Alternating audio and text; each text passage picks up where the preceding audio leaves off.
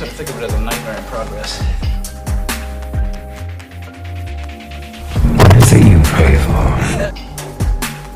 You are all my children now.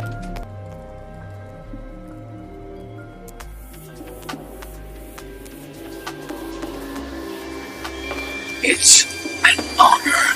Hello, and welcome to the Debate of the Dead podcast, the podcast where we dissect, discuss, and digest horror movies.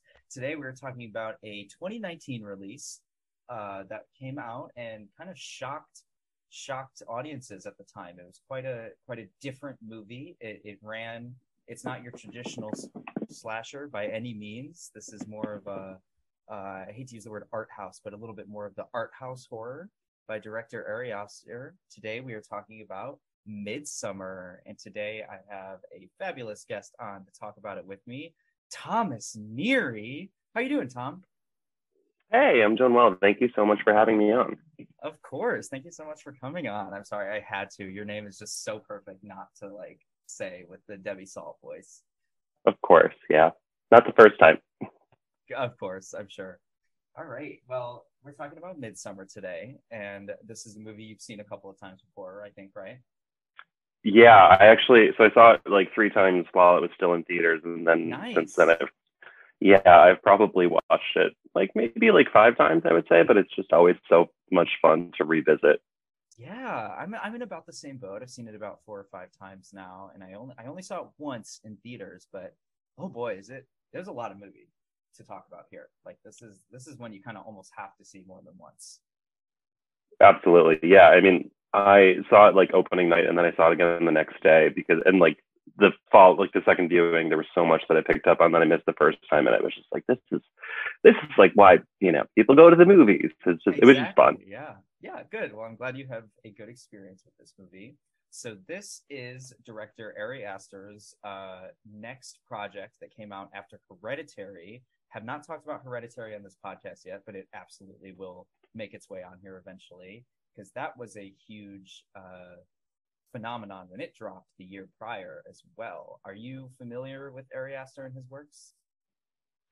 Yeah, I actually initially I saw Hereditary first, and then I sort of went into Midsommar pretty blind. I had seen the trailer, but really the trailer it gives some away. You can kind of get the sense that it's about a cult, but you don't really get the full picture itself, which I love, because I feel like a lot of movies nowadays are just here's the whole entire movie in one quick 2-minute trailer. So I like that they kind of allowed us to get it go in blind. And also at the time I really wasn't invested in horror Twitter or whatever. I'm not really on Reddit or Tumblr or anything like that, and I've only kind of recently gotten into it. So it was a lot of fun. Nothing was spoiled. It was just it was just a big punch to the gut. What did I just watch? It was a lot of fun. It was a great theater experience. Good. I'm glad to hear that. That's kind of how these newer horror directors are kind of getting a very specific shtick or gimmick that makes them unique. And Jordan Peele kind of has his social commentary. When you go into a Jordan Peele movie, you're there's going to be some messages here. Ari Aster with his movies, he's kind of known as the fucked up mind director. He's kind of I feel when people go into an Ari Aster movie, people are oh, we're about to see some shit go down. This is about to be a fucked up roller coaster.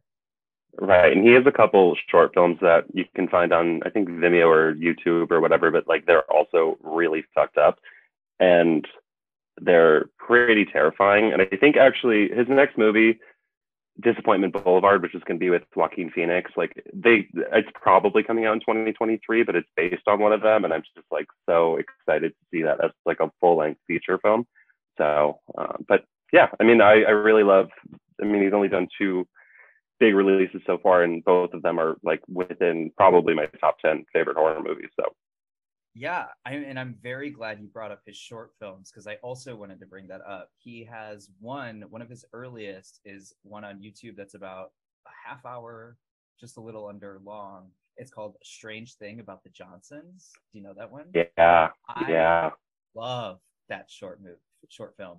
And I definitely plan to dedicate a podcast episode to it at some point. But because it's one, he's one of those directors where people kind of just think, oh, he's like super fucked up, so they kind of almost dismiss the subject matter because they're like, this is just too much for me. And I'm like, no, let's talk about why it's fucked up, because sometimes that's the best horror. And a lot of people, I've showed that short film to a lot of people, and usually the reaction is, oh wow, this is insane. And I'm like, okay, but can we talk about why? Like, this is real human horror. It really is. And like that one, I feel like I don't want to like ruin anything. And it's like, obviously there's like the part that will be Yes, like, yes, oh, okay. You know what I mean? Like you'll get it. But like, yes, I don't think that, like, I think that's something that's best gone into blind and just like Agreed. completely unaware of what's happening and what's going to happen, because like you can't guess it. It's just like, it's just so out of left field, and you're just like, wow, this is really, it's a lot. But like that, like I like once I saw Midsommar, I was like, I really like this director, I guess, because you know his Hereditary was also one of my favorite movies, and I was like, I want to know what else he's done, what else he's going to be doing, and so I went back and watched them, and it was not disappointing at all. So yeah, I agree. I like a director who makes you think and makes you really says, we're about to strap in. And that's something Mr. Astor does. He goes there. Like when you're in your head, you're like, oh, is this the kind of movie that's going to do this? It is 100%. Like no matter what you're asking. And I always love and respect a director who isn't afraid to go places others may be. What was your, like, prior to you seeing Midsommar, like what was your knowledge of it? Like had anything been spoiled? Had you been No, what was that like? Very similar to you. I've talked about this a lot. I watch trailers one time, like the day they come out, and that's it, because they show too much. And usually if I watch it the day it comes out, it's enough to satisfy my thirst for whatever it is. But by the time the actual product releases, I've totally forgotten that trailer, and I only remember like certain standout points, which is like perfect, because then it's like I get enough sense to know what's going on, but not so much where as I'm watching the movie, I'm like, but wait, there was the shot in the trailer that hasn't happened yet, so therefore I think this is going to happen. So I went in just about as blind as you can go. I want to say I saw a trailer, but even then, I can't even remember what the trailer was like. So I went in pretty blind, mostly knowing that it was the same guy who did Hereditary, and that's about it. So I really enjoyed it. Yeah, I mean, it was really something, and it was also interesting because it came out on like the 3rd of July. So I went opening night again, completely blind. Middle of summer. In the middle of, yeah, exactly, Midsommar. So I went with my my close friend who, like, he was kind of going through a rough time, so it probably wasn't the best movie to like watch with him, because like it was something that I was like, afterward I was like, I want to talk, and he's just like, oh god, that really put me in a dark space. And I was like, okay, that makes sense. And then I went home to my apartment, and I was living with a couple at the time, my roommates, and they were just like, how was the movie? And I was like, I don't really know. Like I just feel so much, and it was just like, so it was dark, and it was weird, and it was like beautiful, honestly. And I was like, you guys need to see this movie. Like, yes. I don't want to ruin anything. And then they're like, okay, let's go tomorrow. So like on the 4th of July, we went to a matinee, and we watched it again. And then like, I just got to watch their reactions as certain things were happening. And I was just like, oh, this is so fun. And like, again, like I said, like I was picking up on things that I missed the first time. And I think I just had like a totally different, I guess, like perspective on the characters, or who I was rooting for, and how I wanted it to end out. And it was just like, so, since it was so shocking the first time, I was just like, I don't really know how I feel right now. But then upon the second viewing, you're just like, oh, this guy's an asshole. Like, yeah, kind of a good for her kind of moment. And yeah. And then I got to like sensitize the story. Yeah, and then like a couple weeks later, I met my boyfriend, and I'm still with, and like we on like our second date, and I was like, we should go see a movie, and he's like, yeah, sure. Whatever, like you pick. And I was like, well, I've already seen it like 2 times, but this movie's really good, so I made him go see it with me, which is probably not like a good movie to show someone that you just started dating. Them out. I'm so here for it. It's yes, get him going. He loved it, so it was like I was like, okay, you get it, like that was like a good test, I guess. But good. Well, I'm glad to hear that. I had a somewhat similar experience where this is one of the very, very few movies, and I mean, I've been raised on horror since I was like 6, so that's the horror movies is like the only language I speak. I'm not really walking out of the theater scared for movies at this age and when this movie came out, but this movie kind of rattled me a little bit, not even in the like scary way. And at the time, I don't think I fully understood why it had shaken me up so much. And literally today, as I was rewatching the movie, I texted the 2 friends I went and saw the movie with, who are now married. So it's kind of funny, in very inverse of what I'm about to say. I was like, guys, remember when we saw Midsommar and I was really fucked up about it for like 2 hours after we saw the movie? I think I know why. And the conclusion I came to is that while I saw the movie, I was in a very one-sided relationship as the Danny side, which is a huge theme of this movie. So seeing this movie years after that is done, over with, and dealt with, it was like, whoa, I can actually relate to Danny a lot more than I thought I could. And I think seeing this movie play out and unfold is really what shook me so much, because I was able to relate so much of it to my actual in real time experience.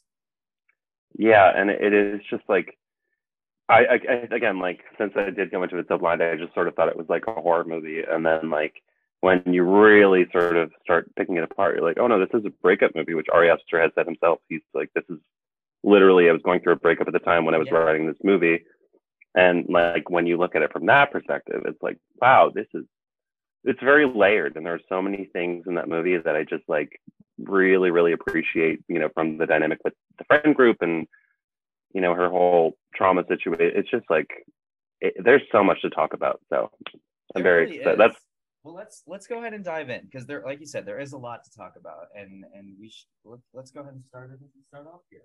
So the movie begins in kind of a snowy, dark setting, which is really going to contrast the entire rest of the movie.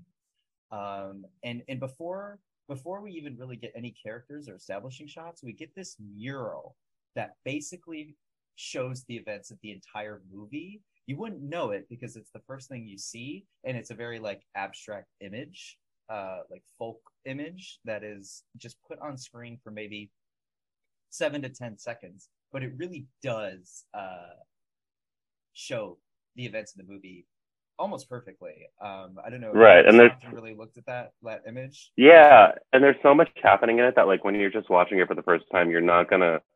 There's too much to fully take in, where you're just kind of like, what the fuck am I looking at? Like, this is like a really weird, morbid image. Oh, definitely. But yeah, I mean, eye has no idea where to even go. There's so much happening on this little tapestry scroll that they show here.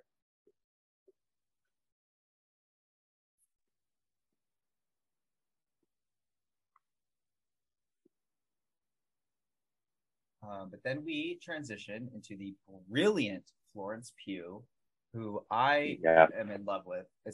I saw this movie and I was like, that woman needs to transcend in her. I know, and like she has. So like when this movie came out, because it's like pretty rare that you see a performance where it's just like, who the fuck is this? And like, yes, she completely delivered that. And it was just like within the first like 10 minutes, like there's that scene of her on the chair, just like this really guttural, like crying, like dry heaving situation. And I'm just like, holy shit, who is this girl? And I mean, now, everyone knows who Florence. I saw like a tweet that was just like, I think they were referencing "Don't Worry, Darling," and they were like, she put her whole Pusey into this Pewformance, and I was like, wow, I'm gonna steal that. So the Pewformance, but yeah, and now she's like, an Oscar nominee, and she killed it, and I love her, as she fucking deserves, because she just I following her on Twitter is a great decision, because I'm happy to see her just thrive. She's got talent, and it deserves to be seen. That's really the first note in my notebook is just Florence Pugh is goddamn everything, and that everything true for the entire movie. But yes, so we open up with Florence Pugh, who plays the character of Danny. We can tell Danny is a little stressed, to say the least, in her life. We see her call her boyfriend because she is worried that something is happening with her sister, who has sent her a barrage of really alarming and almost frightening emails. And she even tells Christian, her boyfriend, that the sister is bipolar, and so that's even more reason to worry. Yeah, and she says like, I can't do it anymore. It's all dark now. Mom and Dad are coming too, or something like ominous like that. And then just like isn't responding. I don't remember the exact wording, but it's like something along those lines. And it's just like really, really troubling. And she's just not responding.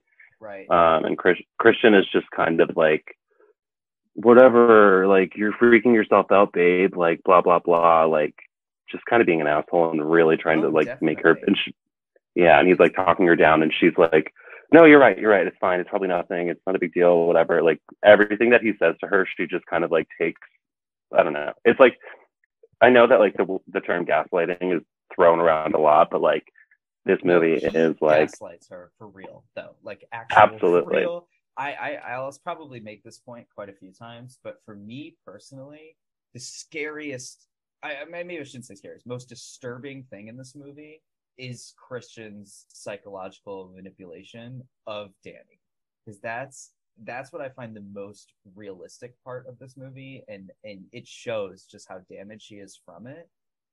But that's like where I'm like, this is a real thing that's happening in everyday life. I've gone through it. I know people who have gone through it. I mean, like the cult and the stuffed bodies. That's all fun and gorgeous and all. But the way Christian handles this woman throughout this movie is like, I cannot help but just almost every time he's done speaking, I just kind of go, whew. It's honestly like really impressive for Ari Aster to like write this character, because like I guess like on paper, like I would imagine like reading the script, you wouldn't really get how fucking alarming his behavior is, but then like when you see it like when he's performing, it's just like, oh my god, this guy is such an asshole. Like he's technically like, oh no, babe, don't come to this party, it's fine, like you don't have to come. It's not like he's like he's so manipulative and like, agreed. I don't know, it's very interesting. And like he's even like blaming her on this phone call because he's saying things like, well, you let your sister kind of take over your life with her crazy behavior. And she's like, well, I'm not letting her. She is bipolar and like has a disorder. I'm the only one who can care for her other than the parents. And he's just like, well, you're letting her kind of do this. And even it's that so dark. It's like, oof. Yeah, it is dark shit. It's just like, ugh. Well, and it turns out she had every reason to be afraid, because it turns out that this particular time the sister had taken it to the next level, and in a murder suicide kills herself as well as her mom and dad, leaving Danny alone.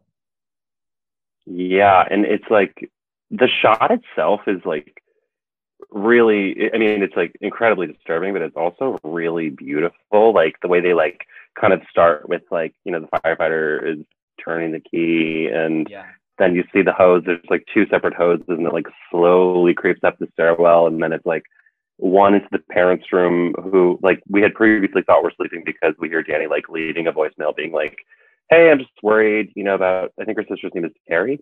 And she's like, you know, like, just give me a call back, and we just think they're sleeping. And then it just like pans to the other room, and her sister just has the hose like duct taped to her mouth. And it's so just like vomiting, and her eyes are bleeding, and it's just like terrifying. And it is. That was like rough.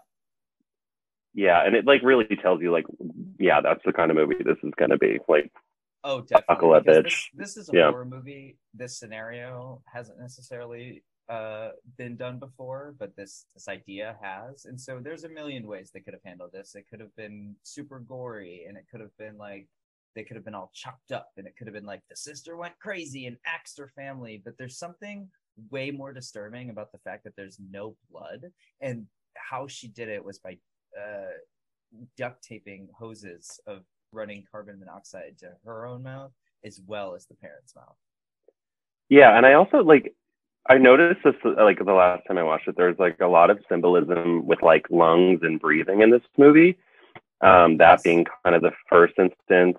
There's a couple other later on, but like comparing this to Hereditary, where it's like a lot more like head trauma. Yes. So, but I was like that. I didn't notice that. I guess the first few times I had seen the movie, and then I was like, oh, like another form of breathing, and then that comes back a dozen times or so. But Yes. It, it almost kind of, this movie kind of harps on like someone, I'm trying to think how to like process this very abstract thought into like conceivable word. Like someone taking away or sharing the emotion you're feeling, and that kind of starts with mhm. breathing. Because here the sister has concurrently taken away the family's breathing, and like later that's contrasted with the scene of Danny like screaming and all the women screaming with her to share that kind of emotional breathing that comes with Right. the anxiety of being scared, terrified, angry, all the emotions she's feeling. Yeah, and it's like the So complete opposite end of the spectrum, where it's just like this is like taking life away, and then this is just like giving her life. yeah, and then the movie doesn't even let you breathe there, because we get into uh Danny calling Christian, and he just kind of answers like, "Oh, hey, what's up, babe?" And the friends are even like, "Oh my god, she's calling you again? Like, really?" And Yeah, no hello, no no warning, just this like guttural, like anxiety inducing scream cry that just instantly lets you know shit went down. Like, I can't even imagine right. answering the phone to somebody like that. I would be like, "Oh my god, what's happening?" Also, like the score in this movie is incredible. I wish I knew who did Absolutely. it, but Yeah, it is I can get a name on that soon, because that they it's did good so work. good, and it's like it's so heavy, and it like throughout the entire movie, it really builds.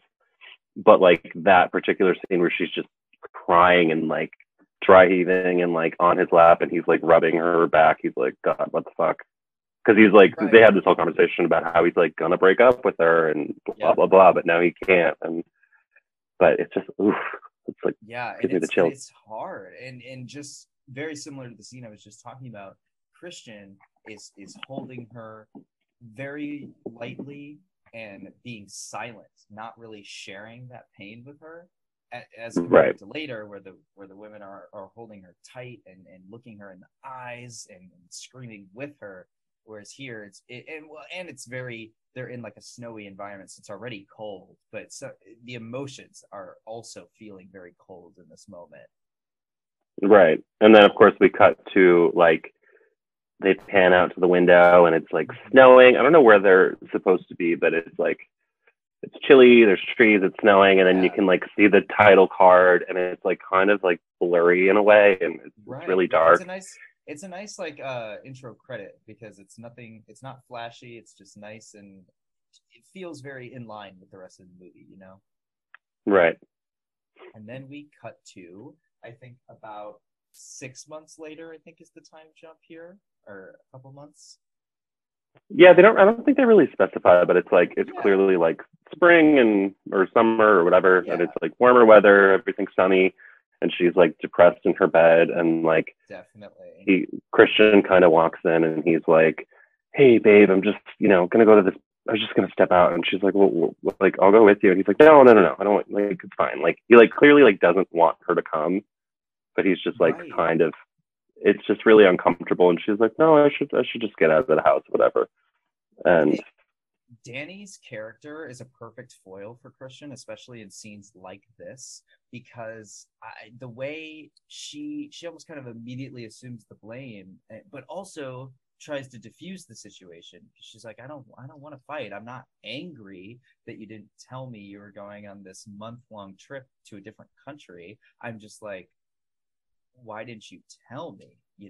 Like, she's not mad that he's yeah, doing it. She's just mad that she's confused why they're in a relationship, in such a huge detail concerning both of their lives really wasn't brought up. yeah, because that's like it's really like an interesting scene too, because it's like they're at the party and it's like Danny and Christian, and then like their friends, Josh, Pele, and Mark. I think their name. Yeah, those are the names, and they're like, yeah, we're all gonna go to Sweden for the summer or for a couple weeks, just because I think Josh was gonna be doing his thesis, which is important later on, but he's like doing his thesis on different cultures, like European cultures, and how they celebrate like different festivals. Yes. And then they just casually mention like Christian's like, oh yeah, I was thinking about going, and she's just like, well, why wouldn't you tell me? And like he's like, well, I was thinking about it, and then like they get home, and she's just like, what the fuck? Right. And then he just like he like puts it on her, and she's like, no, I'm so sorry, like I'm sorry, I don't want you to leave, like I just I wish you would have told me, but it's okay, and like I'm happy that you're going. And he's just like, oh, I feel like I should leave, like I just decided this today, like everything is just like about him and like him playing the victim, and it's infuriating to watch, because you're just like, oh my god, girl, like slap him in the face and tell him to get the fuck out. But yes. And I mean, she's probably feeling a little trapped as well, because now she has no family members to turn to. Right. So in her mind, whatever connection she had to this man probably just increased exponentially, because he's really one of the only people she has left in her life. I mean, as far as we know, we don't really see Danny texting with anybody or having any other like fairly intimate connections with other friends to establish that she has other people.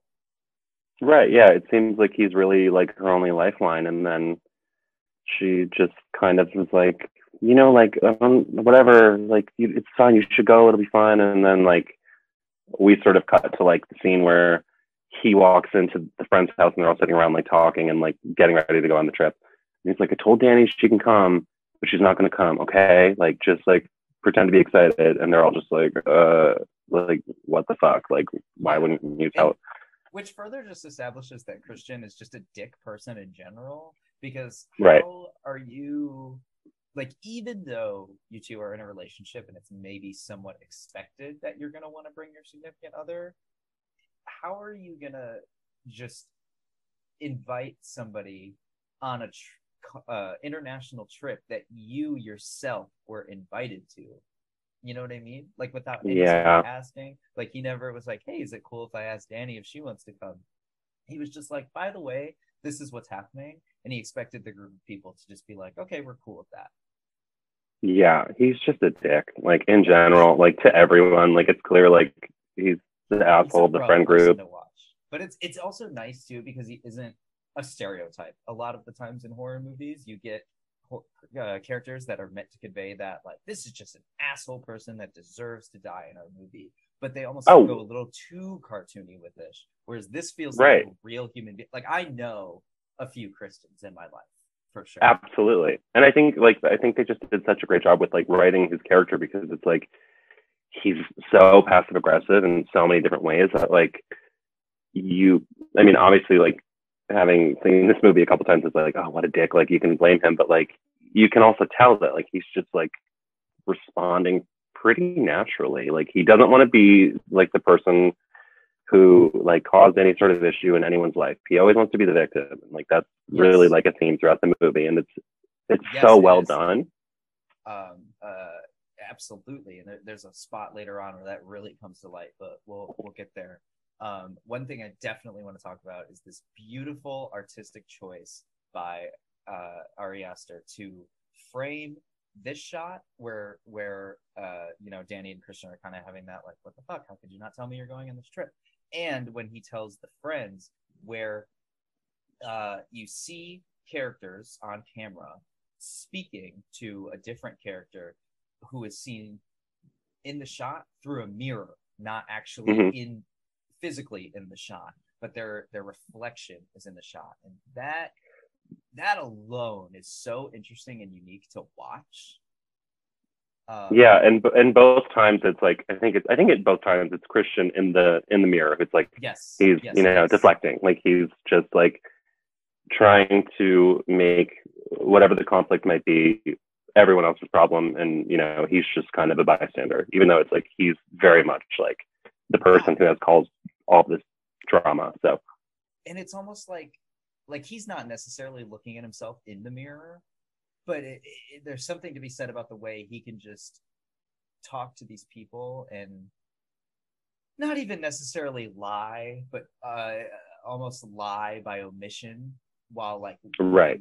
getting a clear picture of himself. Like it's almost telling us, the audience, here's the reflection of Christian's character, and it's not great. Right.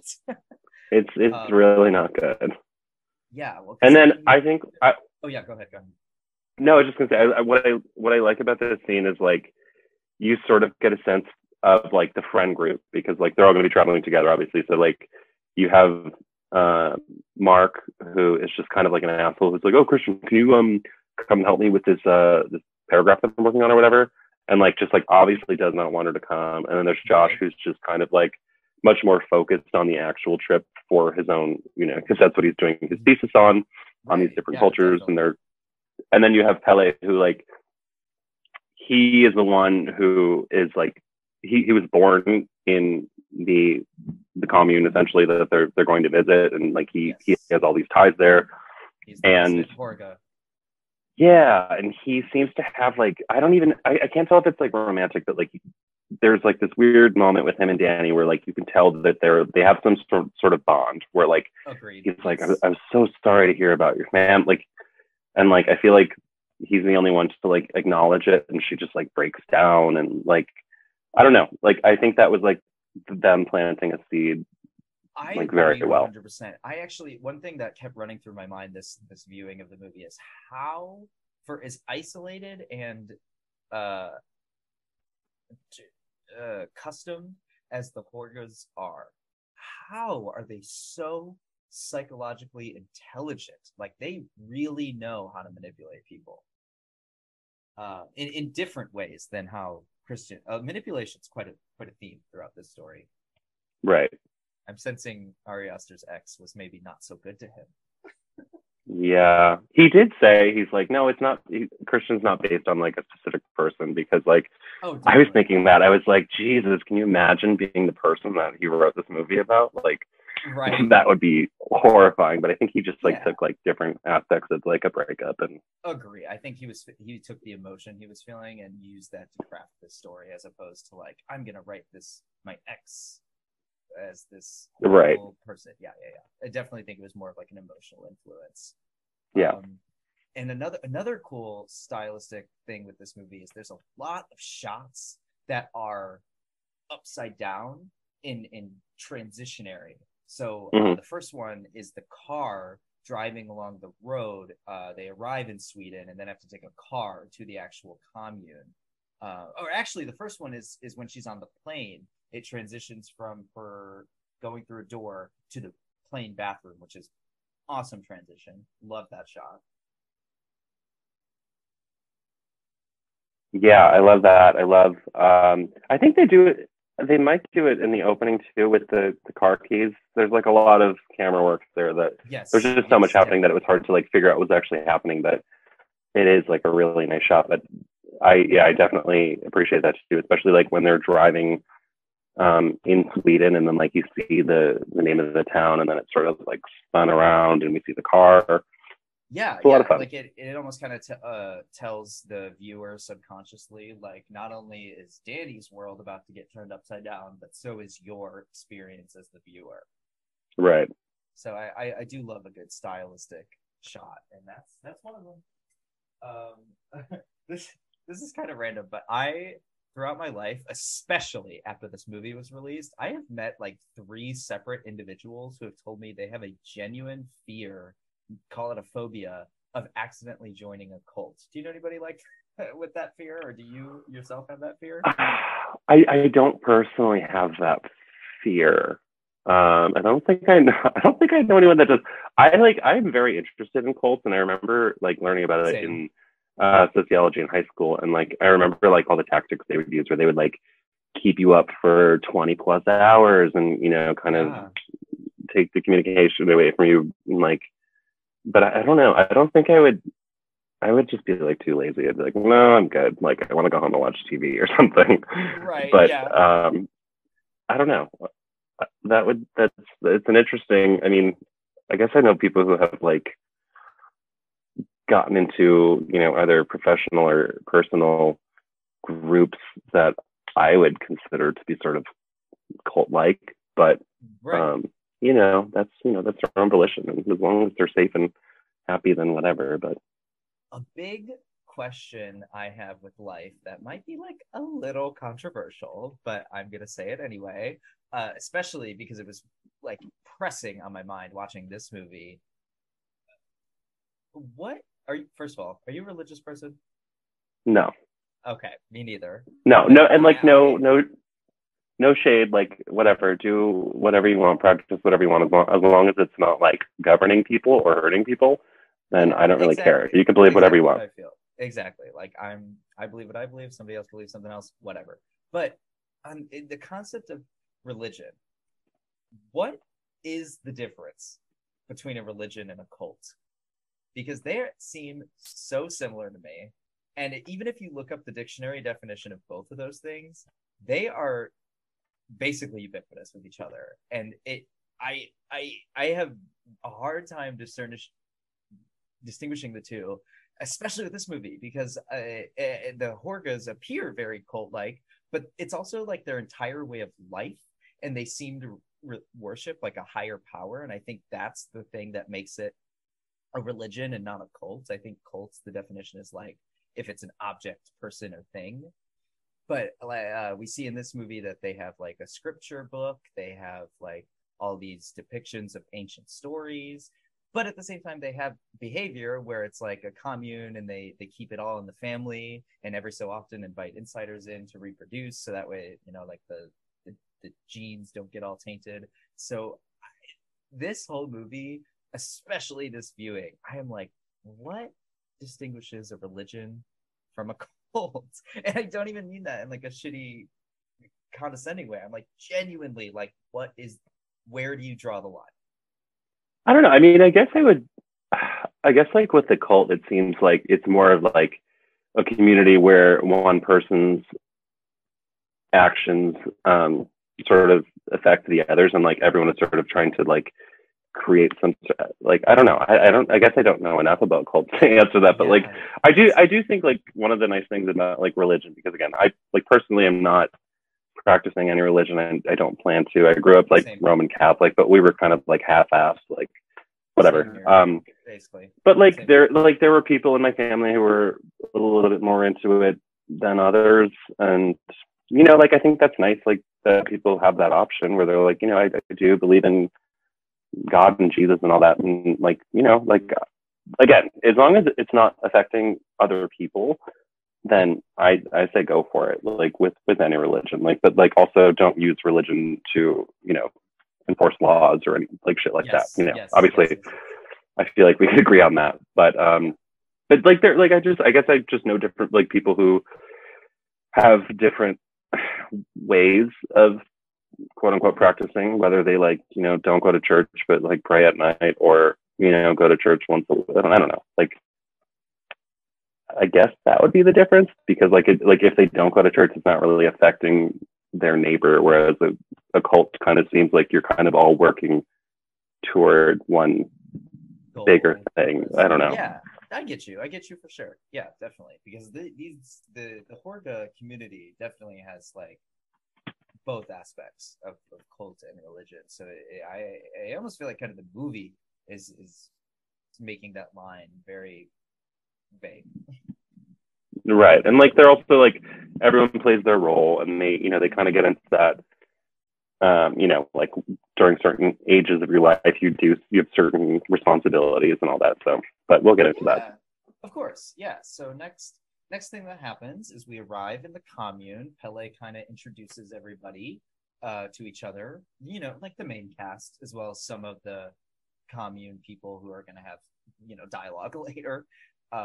So we get a little acquainted with what it's like here, and it's this beautiful like open pasture. It's nice and sunny. I mean, it's midsummer, the midsummer festival. That's like the whole thing, is that it doesn't get dark here for this like week or like 9 days or whatever. um it's a very, which is a bold narrative choice. Most horror movies don't take place during the daylight, and this one takes place almost explicitly during daylight.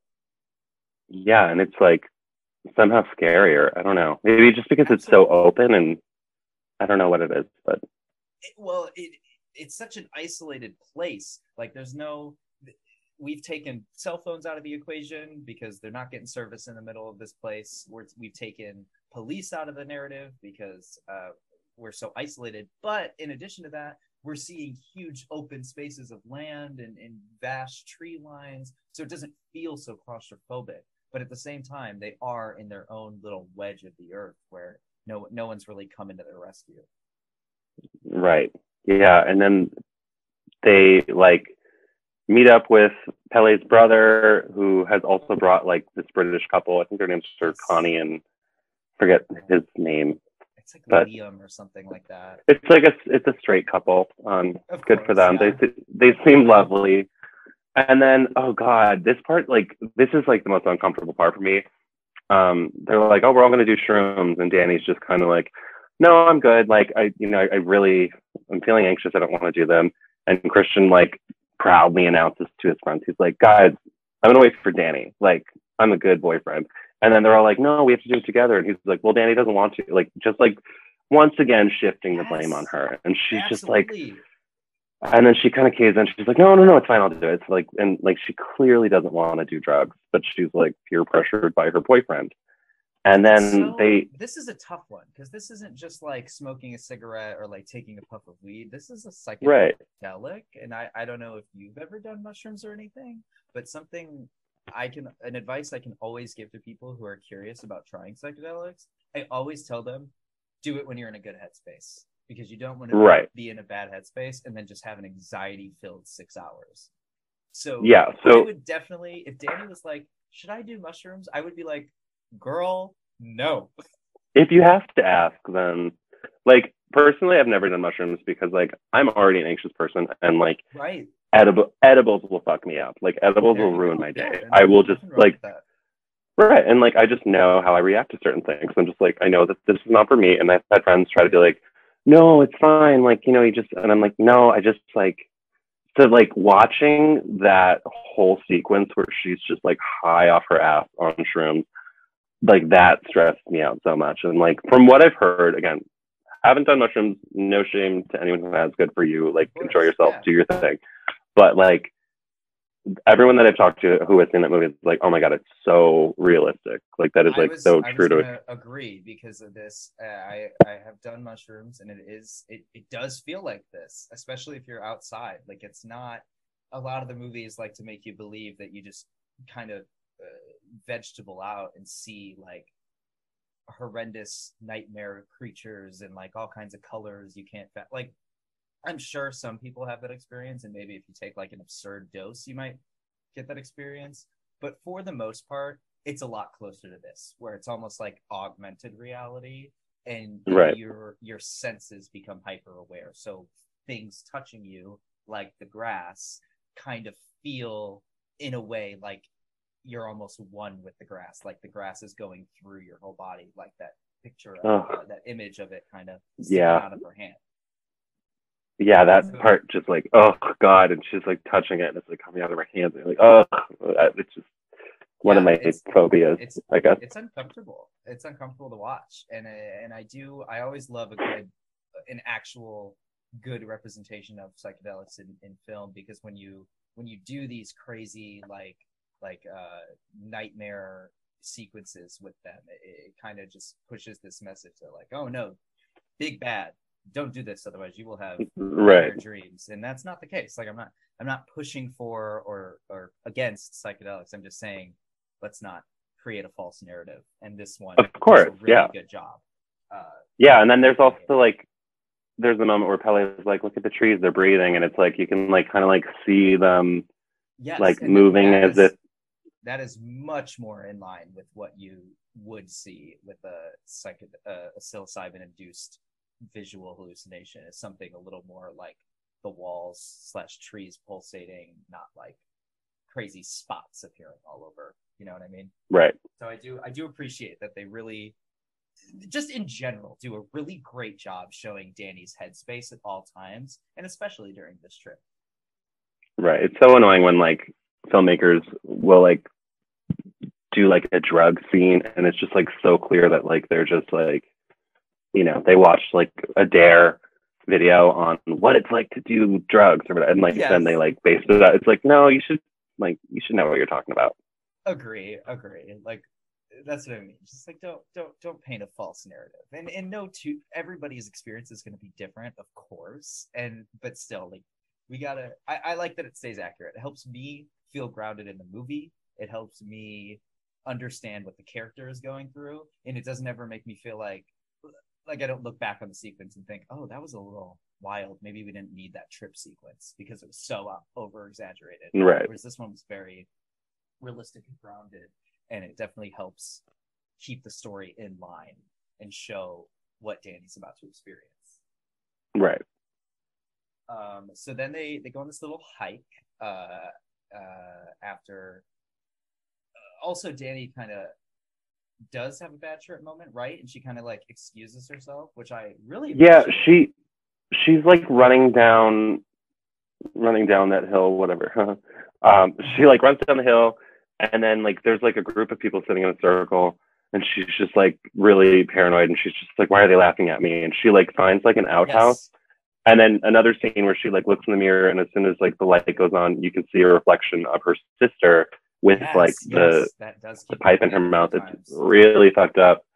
And then she kind of just passes out, and she wakes up, and it's the next day, which also happens to be her birthday. Like just like a little side note, it's her birthday, and she's like, how long was I out?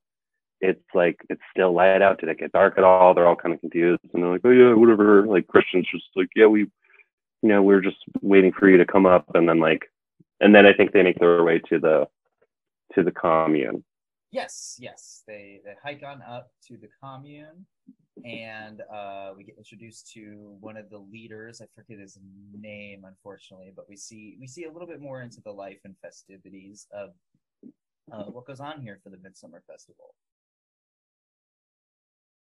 Yeah, and it's everyone's in like these long white garb.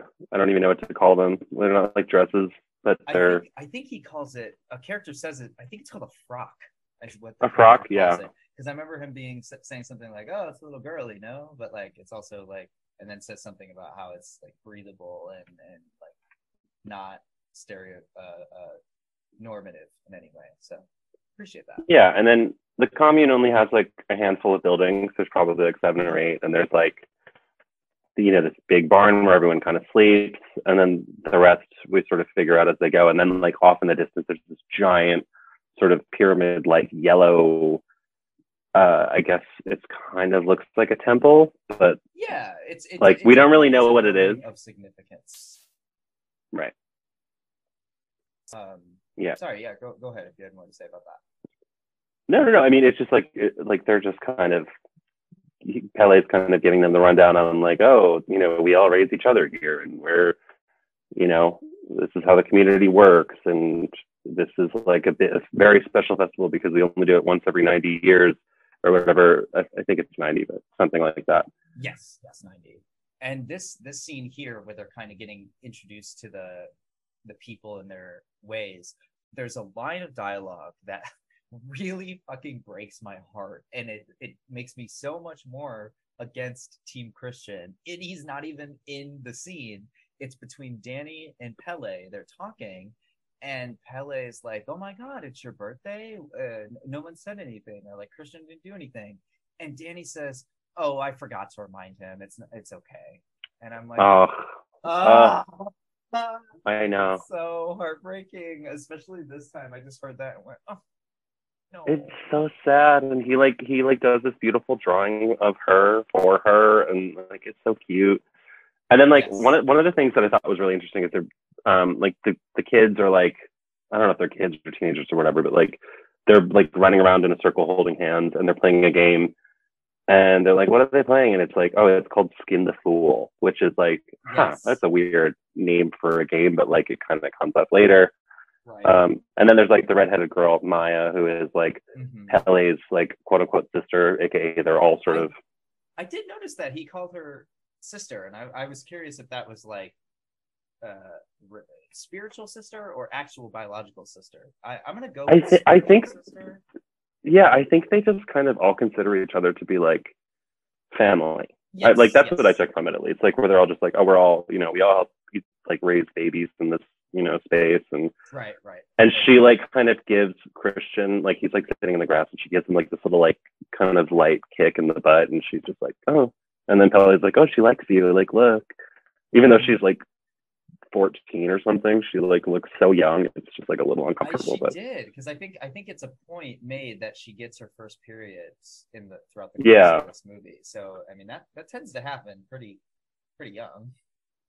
yeah. Um, So, but and yeah, then there's like oh, go ahead, go ahead. there's like the bear there, and they're just like, what's the bear for? And then they like don't really acknowledge it. They're just like, oh yeah, Yes, it's just a bear in a cage. this is Chekhov's bear here. They have a lot of bear Right. symbolism, and that's one thing with this movie is there's a lot of hidden details.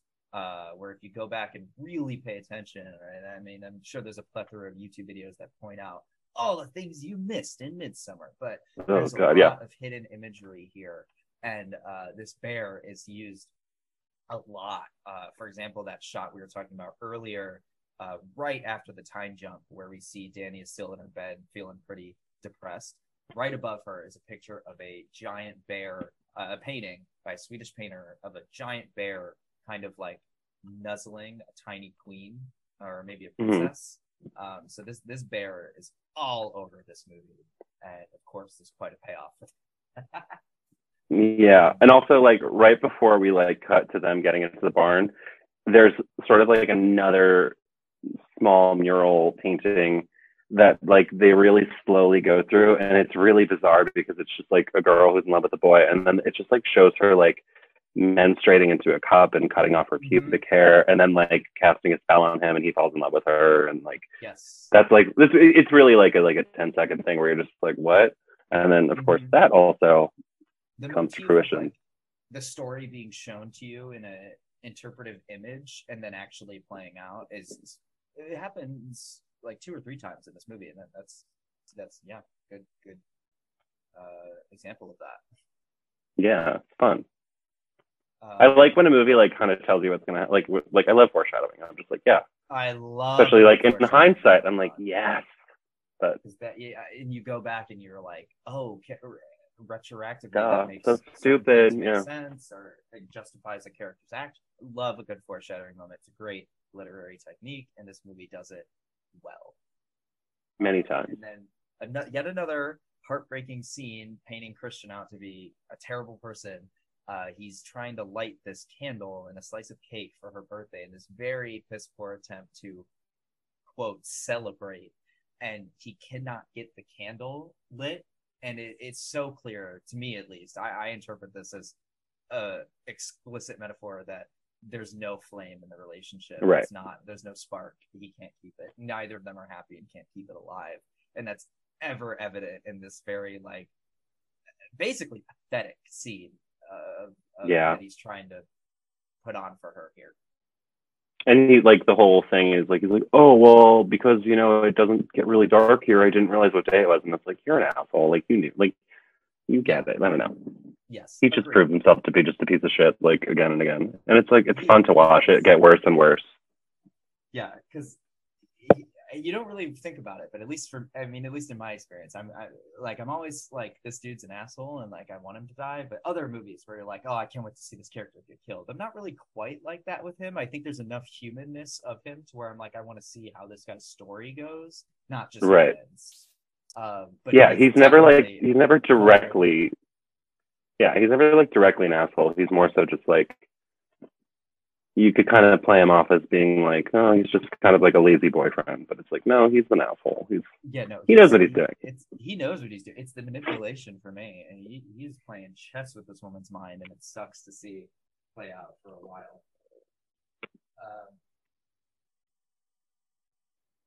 I wrote down that Christian is kind of a succubus, because he kind of just sucks away everybody's life. And especially later, jumping ahead just a teeny bit, he decides mid-trip that he's also going to write his thesis on this community, fully just like stealing tons of thunder and ambition away from I almost called him Cheaty because The Good Place. Yeah, Josh. from The Good Place. Yeah. Yeah, it's so, and then he tries to be like, oh, we can collaborate. Like, it's like, oh, you're an asshole. Like, how fucking dare you? Like, right. I don't know. And then later on, after too, he they find out that the scripture, I can't remember what it's called, but the holy book of this community has been like tampered with.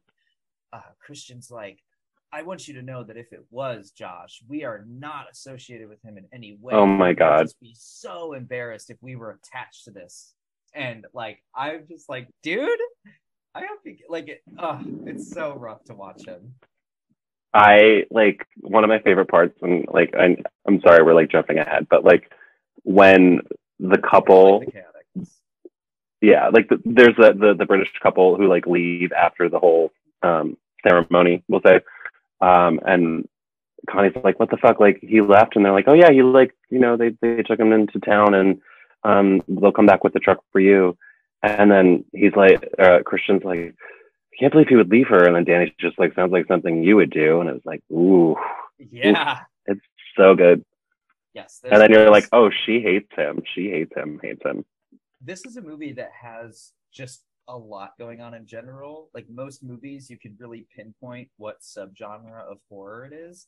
I don't know that I could do that with this one because it's got a little bit of psychological. It's almost like a little bit like Pearl in the way that it's like a character study, and there's a lot of heavy influences happening in this cinematic production.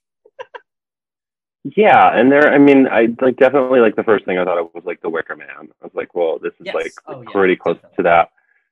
But I don't know. It is just such an interesting movie, and it's sort of funny at times. It's obviously like incredibly dark, and it's like traumatic, and it's like a character study. I think would be like a good way to describe it with Danny, just like her, just seeing her go from, and God, I want to like jump ahead to the end, but I won't. But I just like, well, let's get we'll continue. We get to what I would consider to be the turning point in the movie, where we start to get real into the depths of the horror of it all, I guess.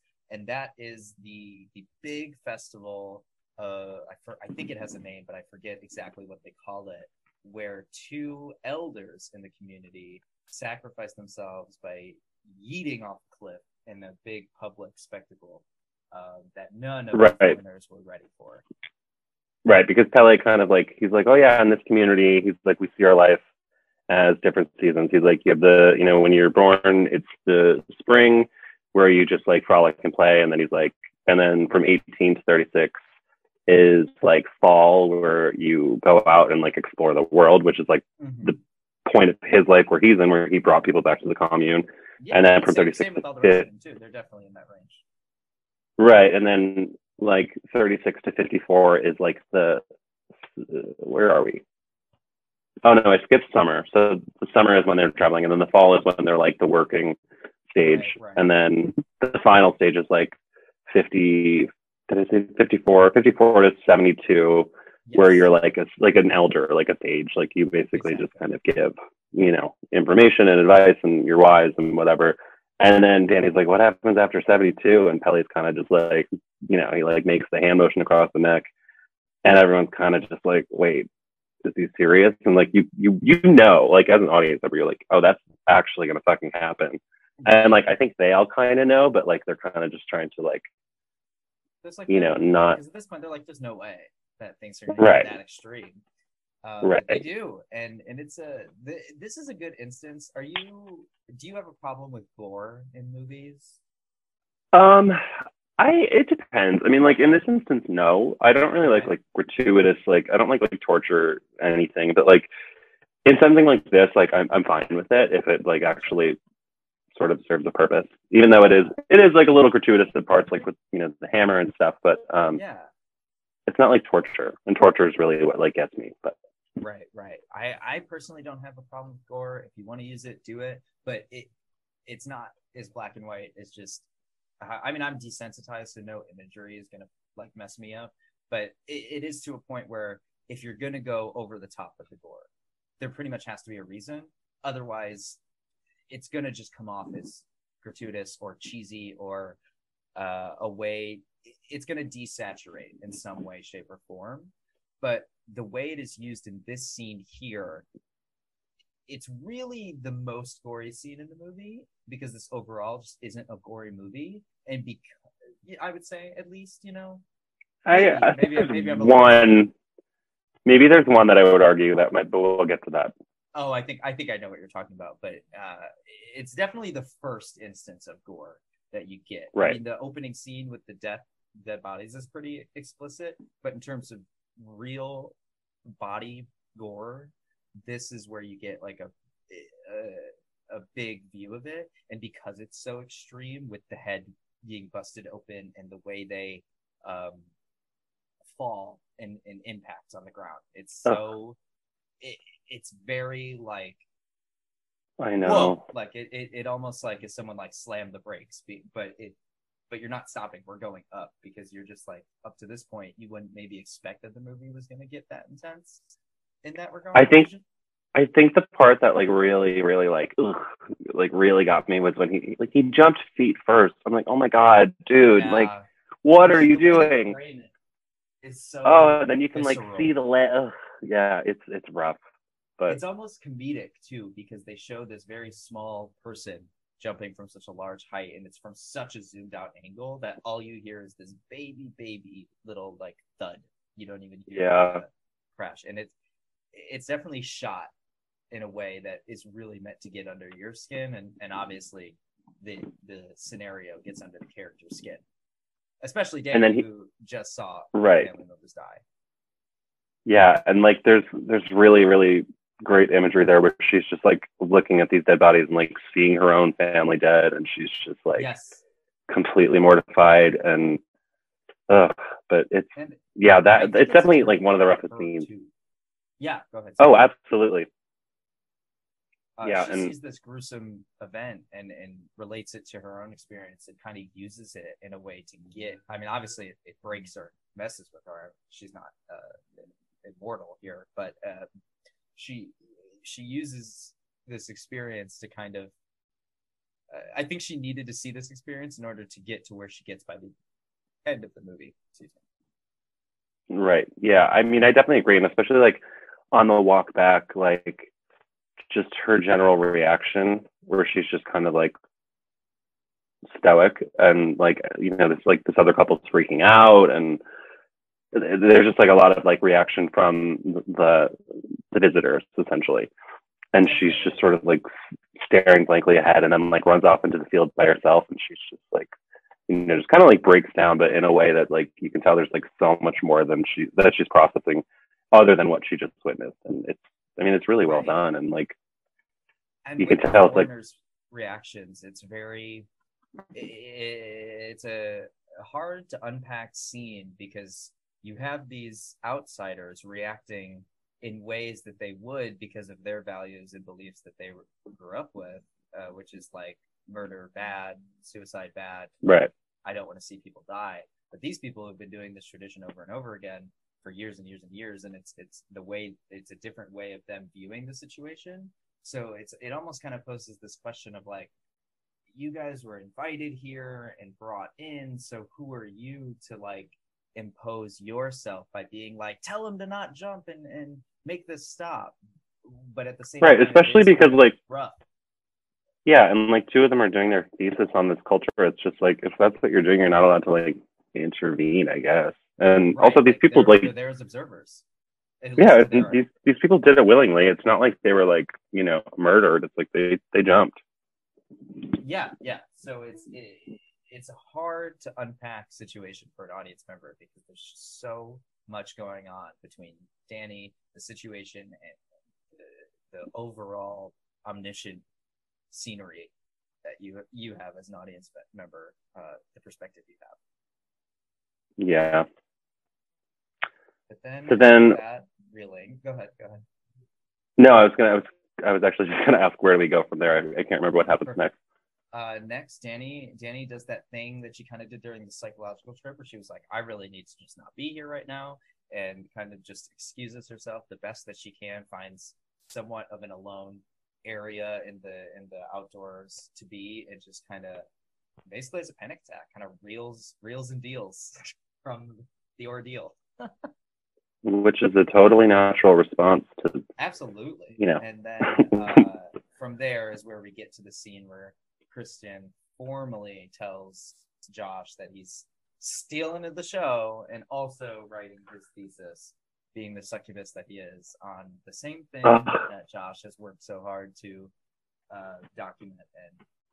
And it's such a, like, I love Josh's response too, because he's just like, are you fucking, like, it's not like, I don't know, he's just like, are you fucking kidding me, dude? He's like, you're a fucking coward, you don't know what you want to do, blah, blah, blah. Like, yeah. And like, actually, I guess I forgot to mention this earlier, but there was a scene in the very opening when Danny is like calling him, like freaking out, where Josh kind of says to Christian, like, do you think you're putting off breaking up with her because it's distracting you from actually working on your thesis? Like, that kind of shit, where it's just like, yeah, which it's really good. And then of course he just like steals Josh's idea, and it's so frustrating for Josh, especially because he's clearly a studious person. He really cares about the culture and the traditions that they like, the specifics. Like he's into it. He's very interested by this, whereas Christian is clearly just like trying to get the grade, you know, and pass. Right.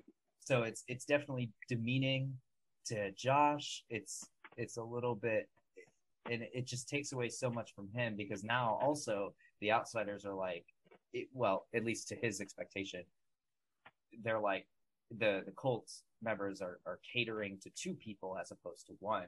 And he's like, this was supposed to be my experience. Now here's this other dude getting half the knowledge. Right. And then they also like have some pretty set rules, if I'm not mistaken, right? Like they're like, you can't take pictures of, I know like he can take pictures of like the community, but they can't take pictures of the book. Right. Like their sacred scripture, I guess we'll call it. It had a name, and I forget what it was because it was hard to pronounce. Yeah, I do too. Words, but yeah. And then we see, like, while they're having that conversation, we see Mark in the background, and there's like this big tree that had clearly, it's been there for like years, and it's like their sacred sort of, I guess that's where they like pour the ashes when, you know, members of the community pass away. Right, and Mark is just like pissing all over it. Yep. And one of the elders just comes running. He's like, what the fuck are you doing, you stupid fucking American, blah, blah, blah. And it's just the first like, time we really see a member of the commune kind of act out. Up until this point, absolutely, been at least appearing kind. Like maybe there's nefarious motives, but for the most part, they've appeared tranquil and kind. Whereas now we're like, these are real people with emotions. Oh, this is how you piss them off. Yeah, no pun intended, but literally, yeah, yeah. That was like I remember like feeling like, oh, okay, like some shit's about to go down. Like once that actually happens, and Mark is just like, what the fuck? I was just taking a piss, and it's just like, ooh, pick the wrong place. I don't know if Ari was going for this here, but there's like a little bit of a running theme, and maybe a little commentary even on Americans, maybe not even Americans, just outsiders in general, imposing their beliefs on a different culture. Yeah, I could definitely see that. That happens because it happens a few times throughout the movie. We were just talking about an instance, and there's another one right there where, of course, Mark is just like, oh, I had to piss. I didn't know that this was like some kind of what's the symbol shrine kind of thing. And right. Inside this culture, they're like, it's a very beloved, bestowed monument almost.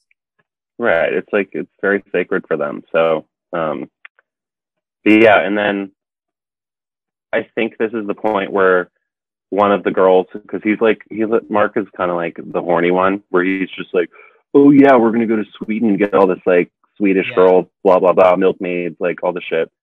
And I think one of them kind of like is like, come with me. And like, he's like, oh my God, yeah, I'm going to go hook up with whoever.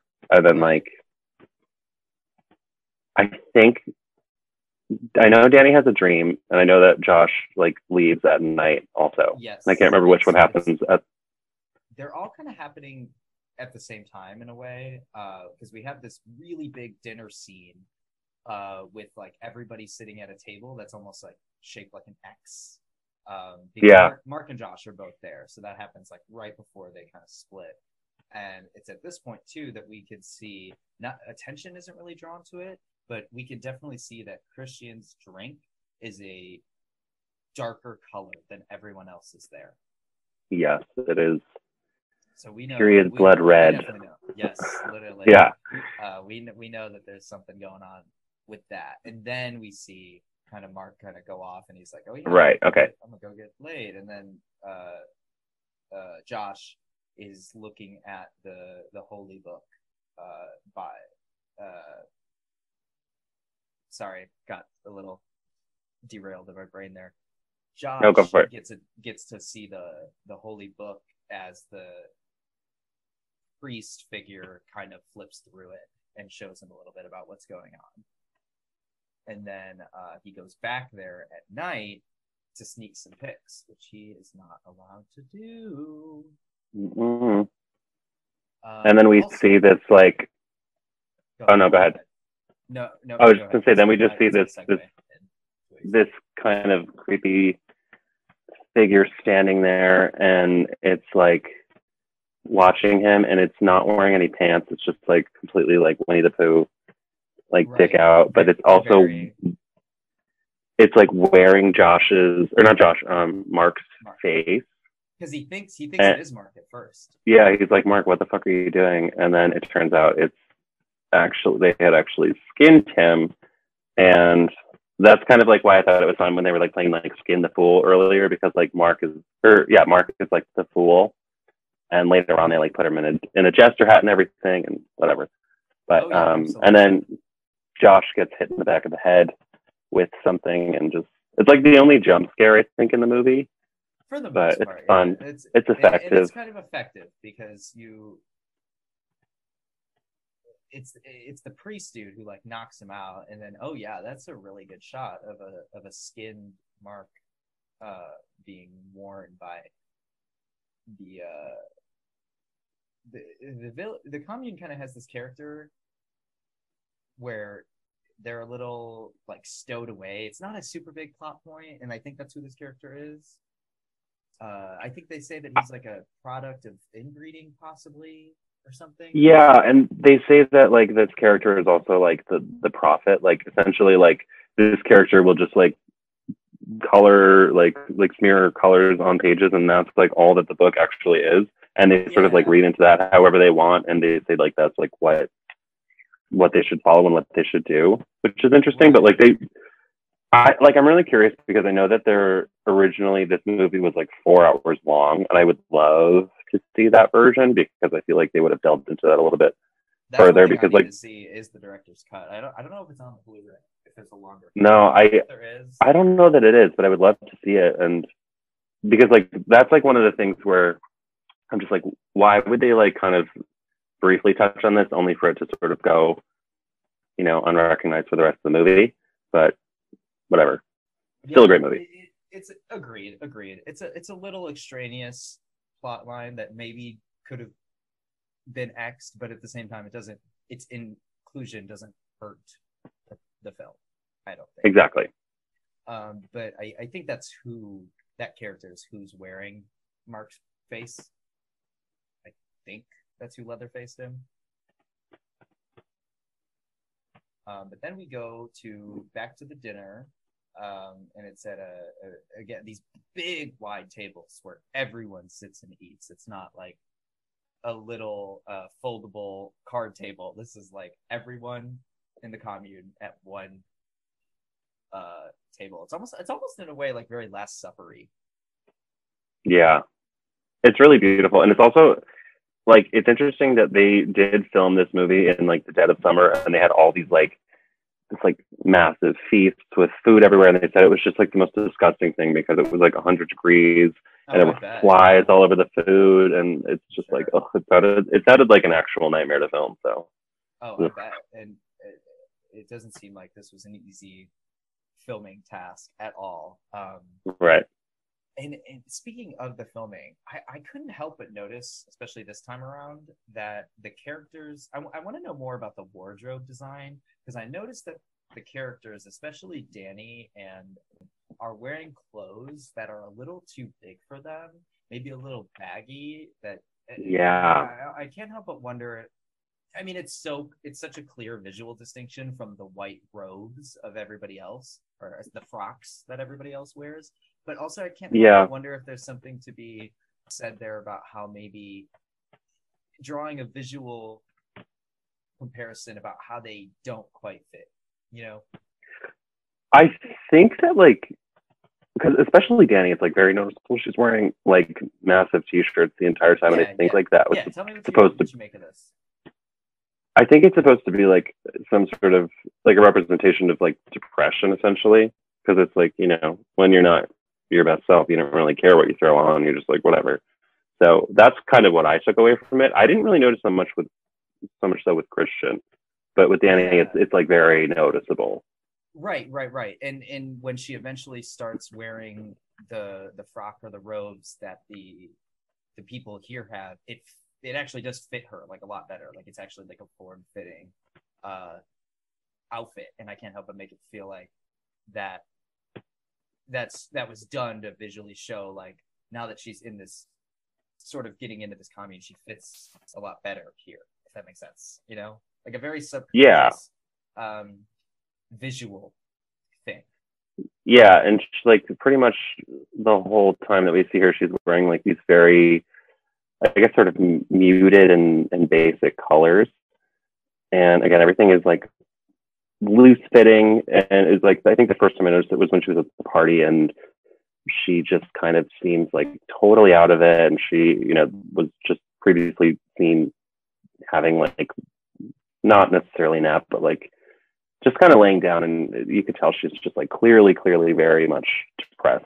But yeah, I don't necessarily think I noticed anything with Christian, but then comparing what they were wearing to the white frocks, I don't know. I guess haven't really thought too much about it. I think it's more so just like we don't really see her wear one until, you know, the final day there, and you know, we'll get to that, but she definitely makes the transition, we'll say. Right, and before we get to the kind of like the third act finale of this film, we see Danny and Christian being guided to what is it? I think, are they just generally being shown around the commune by someone? This is when he's like, oh my god, I'm so sorry if he stole your book or whatever. We don't want to be attached to this in any way. And Danny is just looking at Kristen this whole conversation like, dude, what? Like, she just has this look on her face that's like, what? How did I get here? Like, who is this dude? Why is he like this? How did I get involved? Like, where? Just feeling very lost in life in a way. I think she's at her most emotionally vulnerable probably around this time of the movie. Yeah, and then I think that's also around the time when they're just like, oh, Christian, come with us. Also, I think I missed the fact that the British couple both sort of like disappeared, and they're just like, where are they? Oh yes, so, we did forget to mention that. They kind of right. like fuck off there for a little bit, and they're like, we are leaving, we're over it, and we just don't really see them again. So we, the audience, think, oh, they noped out of there, but that's not actually the case. Right. So at this point, the only people left that we had initially started with who were not a part of the commune are Danny, Christian. It's just Danny and Christian, actually. And then Pele's there too, but like, you know, that's like his family. Yeah, so he's in on it. So it's really just them. So they kind of, they separate Christian and Danny, and they're like, oh, Danny, you're going to come with us and like do the, you know, the women's thing. And Christian, you have to go meet with one of the elders in this like spooky little temple situation where he's told that they want him to mate with Maya, who is Pele's redheaded sister, right, who like has kind of been like flirting with him the whole movie, and you're just like, what the fuck? And Um, once again, and that bear imagery, while he's sitting there waiting to talk to the elder, there's oh he's yeah, staring at an image on the wall of a bear being burnt. yeah, yeah, that's rough. Yeah, yeah. If only he knew.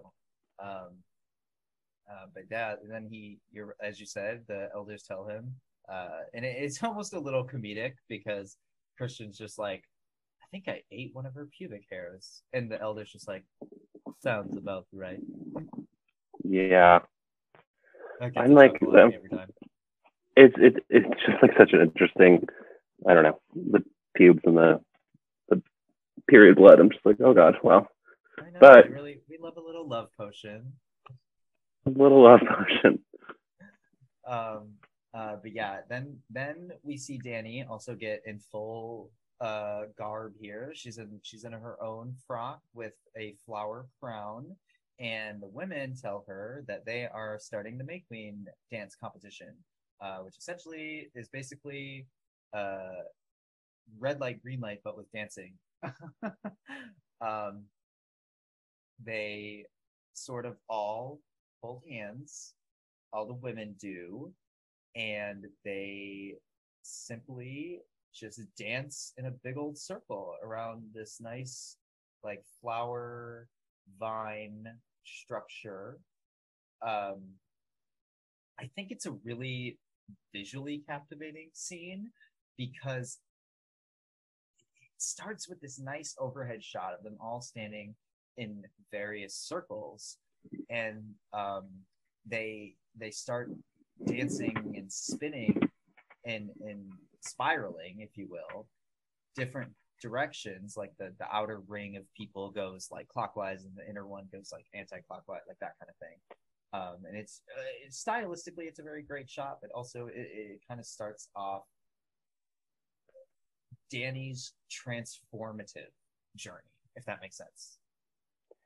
Right, and they do have like a little toast beforehand with this drink, and she's like, "What's in this?" And they're like, "It has special properties," like, and it's basically like some form of hallucinogen. Oh, definitely. And I think they tell Christian that it lowers your defenses. It makes you susceptible to influence. Which, and right, if someone told me that, I'd be like, "No, thank you. I will." I'm good. Pen, I think that sounds a little much. But no, he does try to refuse it for a second. He's like, I think I'm gonna have a bad trip, and the woman who offers it to him is just like, no, you won't. And you so have he just to, downs that thing in one gulp. Yeah, and like at this point, you can kind of tell that he sees that she's like starting to thrive, and like everyone loves her. Everyone's like rooting for her, and he's kind of just like you can, like, she's in the garb and he's just in his regular clothes, and he's like the outsider here, clearly. Definitely, and he's alone, just sitting in the grass. Yeah, and they have very, very minimal communication, but like they keep kind of looking at each other, and it's just like this weird disdain, and it's kind of like, okay, we know where this is going, but at the same time, like, nothing is. Danny's like whatever was in the tea is sort of taking effect, and they show us that by showing like the ADR of her breathing mixed with like some really wide-eyed glances that she makes while dancing. So it's a real emotionally escalating scene. Sorry, I think I cut you off there though. Please continue your thought. No. That's pretty much exactly what I was going to say. So yeah. But it's fun, and it's like that's when like the music gets really heightened, and then you're just kind of like, where the fuck is this going? Like, I remember like when the first time I saw it, like at that point I was just like, how can this possibly end? Like, you know what I mean? Like, and then like, where is this gonna go? And the Maya, the sister, is eliminated, maybe not first, but definitely at the very beginning of this little competition. Because that's how you get eliminated. If you don't stop dancing right away, you get eliminated, and last one standing becomes the new May Queen. And Maya gets eliminated pretty quickly, and as she's making her little exit, she of course gives Christian another quick like a little come hither look, and yes, further implanting that susceptible influence that he's so willing to now. And of course, Danny wins the competition and is crowned the May Queen. And she also, a little moment, I think it happens here. Yes, it is right here. There's a moment where she begins speaking to another female member of the commune that's like dancing next to her in Swedish. And I mean, I don't know Swedish, so I don't know how accurate this is. But I mean, obviously, there's no way Danny just knows Swedish all of a sudden. So I kind of see this as a way of the commune influencing her to be like, yeah, you're a part of it, you get it. And in my head, I feel like she's definitely just speaking nonsense, or like definitely does not understand what the other girl is saying. But I see it as the commune being like, yeah, of course, like you're in it, girl. You're wearing the clothes, you know the language, and because they're really they're loving her. They are just eating her up. They're like all like, oh my god, you're doing such a great job, ha ha ha, like. Yes. And like they probably let her win. Let's be real, you know. I agree. I think it was probably by design that Danny was going to become the May Queen of the season. And another cool like little hidden detail you notice on your second viewing is at the very beginning of the movie we see a shot of Danny in her bed, and next to her is a picture of I think the family, and on top of the picture frame is a little flower crown. So it's kind of like symbolizing this was always her destiny. Yeah, it's one of those things. I never noticed that. Like, it's at the very beginning. It's in one. I think it's right before she makes the call about the family being dead. I forget exactly what shot it is, but it's towards the beginning, and there's a nice little picture with a flower crown on it, and you're like, oh, interesting. Yeah, she wins the title of May Queen, gets this really cute crown and this little celebratory ceremony for her. Meanwhile, Christian has been removed because she gets like carried away in this carriage thing, and Christian's psychedelics start. Literally, we see the moment they kick in because that dude just claps in his face. And I don't know what it is about that moment, but that moment always just makes me go, oh. I know. And it's like, again, it's just like that whole like psychedelic part of it. Like we're like, you know, she's wearing the flower crown and the flower dress, and you can like see the flowers like breathing around her. And it's just like, I don't know. It's, I mean, it's so intense and it's so well done, but it's just like, it's like so trippy that you don't even know what you're watching. You're just like, am I imagining this, or is this? I don't know. I think they did such a great job of like kind of getting you in on the whole trip. You know what I mean? So absolutely, I agree. I agree 100% there. So now we get to a very interesting scene that I bet a lot of people were shocked by upon viewing this movie.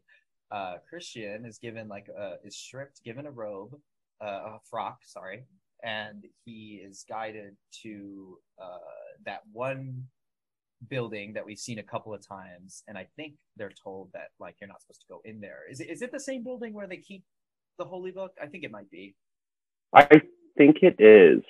I mean, there are only like a handful of I don't know. Right. I think, but it's either way. It's like a small black like wooden building. Yeah, like the visual depiction of this building definitely says like it's kind of off limits. Maybe that's a little more of a restricted area, I guess. Right. And so the doors open and Maya is laying on the ground in a bed of like bush and flowers and greenery, surrounded by go ahead. Important to note, when he walks into the building, they like blow powder in his face, and he's like, well, what the fuck? And they're like, oh, it's for your vitality. God. Yes. Basically, like, you know, Viagra really powder. Yes. Yeah. They're really shooting this dude up with everything they can. Yeah. And he enters the barn, and there she is waiting for him to deflower her and take her virginity away, surrounded by about 10, 12 naked women who are gonna kind of help see this ritual through for Miss Maya over here. And they're all like holding hands and like swaying. It's like very like How the Grinch Stole Christmas, like that, except like with like a bunch of naked old women, just kind of like. I think this scenario could even turn off the most voyeuristic voyeurs because it's a Oh yeah. I don't know that I could have sex in this environment. It's a lot. It was like such a weird thing to watch in the theater too, because everyone was just like, what the fuck? Like people Yeah. were like kind of like uncomfortably laughing, but also just like so confused. And Yeah, because you're like, are we just supposed to stay silent while watching this take place? Because let's move yeah. over to discuss the nudity in this film. Because are you a fan of nudity in films, horror movies, especially? Because this is I a like movie personally, podcast. I'm fine with it. I mean, like sometimes I think it's like a little bit gratuitous, but Mm-hmm. Jack Rayner actually was, so he does like a good minute and a half of full frontal nudity in this movie. Just a heads up for anyone who hasn't seen it, but I'm assuming if you're listening, you have. Right, Otherwise, yeah. we've ruined the entire thing.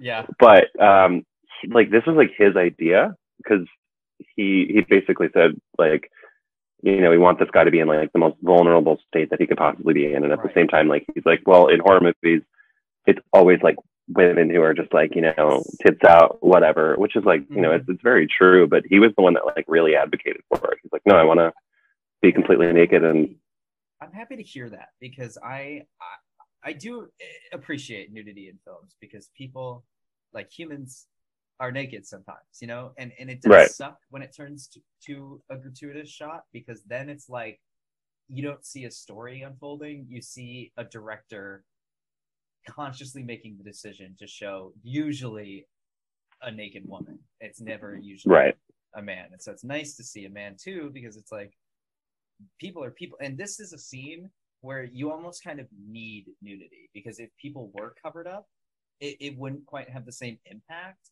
And it's also based on how these people have been acting this whole time. This seems like something very in line with what they would believe and do. So if they were covered up, it would kind of take... Oh, wow, excuse me. If they were covered up, it would kind of take away from the whole punch of what is going on in this scene. Does that make sense? Yeah, and it's also like it's kind of critical to the plot itself. Like it is. What happens here, because like while he's having sex with this girl, which first of all, that whole scene is like hilarious, because like they're like pushing his butt into her, and like they're all like singing together. Who takes it on herself to go push his ass, like literally. And like imagine being this woman who's like, he's not stroking good enough, and just like goes behind you, fully puts both hands on an ass cheek, and is like pushing this dude into the other woman. That's what I'm like. I don't know. And they're like, this is a lot. They're all like moaning together, and then like I guess like another theme of like sharing emotions between the members. But while this is all happening, Danny is like taken by like the other women of the town, and like she has to go plant. So I don't remember what it is exactly. I know it's like a piece of steak, and like it's like meat and seeds that get planted. Yeah, I think it's something about like having like a bountiful harvest or something. It's just like tradition. Like that's what the Make Me does. Like after she wins, they take her up to this part of the cliff or whatever, and she plants that. And then when she gets back, she's just like, where's Christian? Like, what's going on in that building? Yeah. And she like hears something, and they're like, oh, no, don't worry about it. Yeah. They're like, and that's the thing too, is it was very like, she's like, wait, what's going on in that building? And they're like, oh, no, you can't see that building. And then she walks towards it, and it's very like, wait, no, stop, come back. Like, they don't really... It's clear that they wanted to maybe let her see that to emotionally break her walls down even further. And then she sees it, and she just runs for the barn. And like, this is probably my favorite part of the movie, when she's just like weeping, and all the girls are like surrounding her, and they're all like crying with her and like heaving together. And it's like such a nice little difference between like in the beginning we see her crying hysterically and Christian just kind of like patting her on the back, as opposed to like this whole group of girls like feeling every single thing that she's feeling like with her. And I'm just like, oh shit, like they're embracing her. It's a disturbing scene, it's emotional, it's beautiful in a way. It's a lot to take in as an audience member, and for Danny the character. So I also love this scene, and it's one of the definitely most memorable shots of the movie. Oh, it's really brilliant, and it's just like such a like. There was a part in the movie too where Pele is like talking to her about her relationship with Christian, and he's like, does he make you feel like you're being held? Like, and it's just like such kind of like a throwaway moment, but then you're just like, wow, you know, like not really. Like obviously she hates this guy and like wants to break up with him, and he wants to break up with her. Yeah. And then Christian comes, and then he's just like, okay, well, I need to get the fuck out of here, and just runs out. This shot, before that all happens, the shot is just so beautiful too, because one, when Danny actually looks in the barn, she looks through the keyhole, and I love the choice by the director or editor, whoever, to not show us what's going. Like obviously we already know what's going on. We've seen it in detail, but it's a shot that doesn't break of Danny reacting, and I like that better than if it would have, like, the camera would have gone through the keyhole, or if we would have just cut to what's going on the other side of the door. Because it's I think it's more impactful to see Danny's reaction there than actually see what's going on. Because also another amazing like style choice is that I'm noticing now as I have the movie kind of like frame by frame up on that I can scrub through. In that scene where all the women are kind of sharing her pain and screaming with her, Danny's basically having a panic attack, so she's hyperventilating, which is also causing all the other women to hyperventilate. So they're kind of doing, like, they're all in like a miniature body pile, and they're all kind of doing this in sync movement with their chests where they're kind of going in and out. And then it immediately cuts to Christian in the barn in the exact same spot in a body pile, except he's like fucking this girl and orgasming. And it's a nice contrast there of what's going on. Because if you watch the shot, it pulls away and does a wide shot of all the women, and then instantly cuts to Christian, and he's in the same like bottom left third of the screen that Danny and the women are. It's a very stylistic shot that I appreciate. Yeah, it's just so well done, and it's like it goes back to like what I was saying earlier about like the breathing, and like again, I don't really know what like thematically that is supposed to signify, but like there's so much like imagery, and there's so many scenes where it's just like the breathing is so heightened, and you know, even before they do, like they take the shot and they're like they do that like like situation. It's right. It's really interesting. Like a lot of throat noises and stuff. Yeah, and then he's just running around completely butt ass naked. Like that post nut clarity is real. He is like, like he comes to right away, and it's like, what the hell just happened? So he just bolts out of there.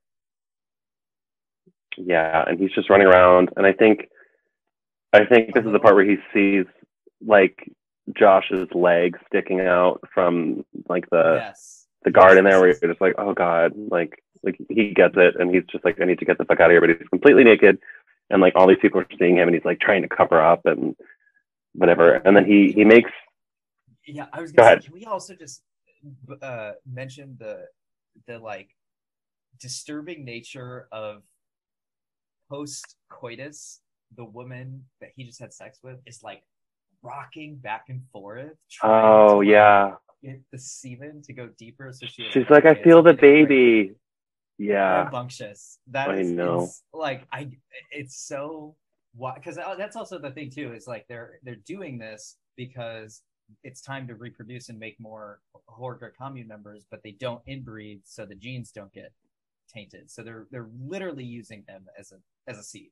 Absolutely, yeah. And just so completely like Danny's planting this seed of like nature and May Queen realness, and Christian is planting the seed of the future. It's kind of it's a very disturbing, but a lot to unravel, and I definitely think it helps his little clarity moment, because he runs out of that barn, dick out, and like you said, he's just running around for like a minute.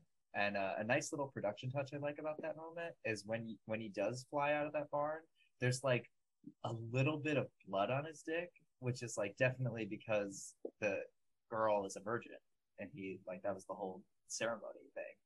And so that's I'm like they really did that. They really went that extra detail.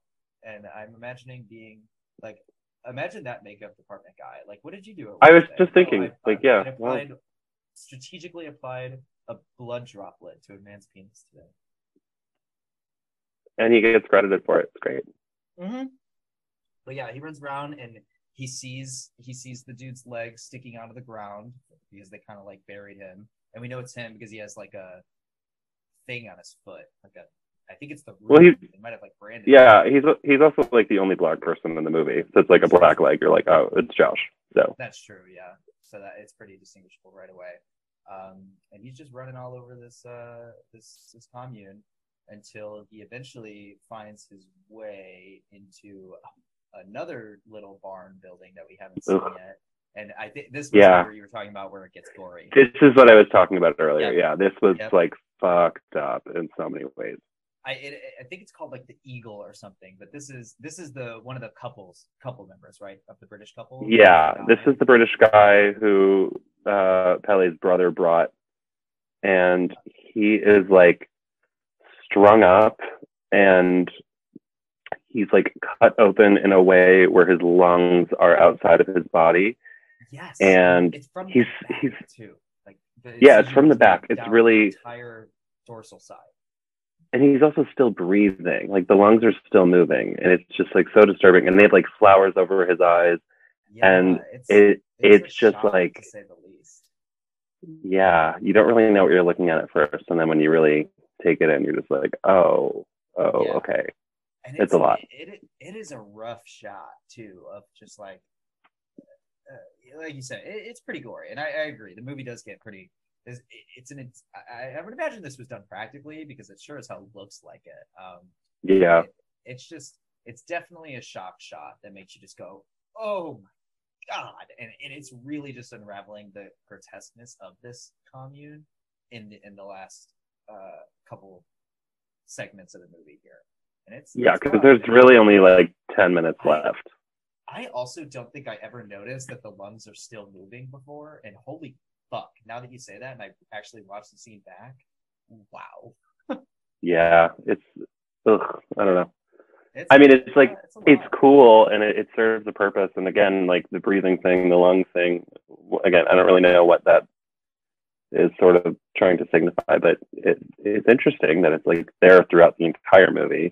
It really and is, then and it's I almost wonder if it's like, yeah, there's a lot you can really take from that, because it's a way, like the weight lifted off your shoulders kind of moment. Like this whole movie is basically Danny struggling to breathe, and then she finally gets it in the end. You know what I mean? Right.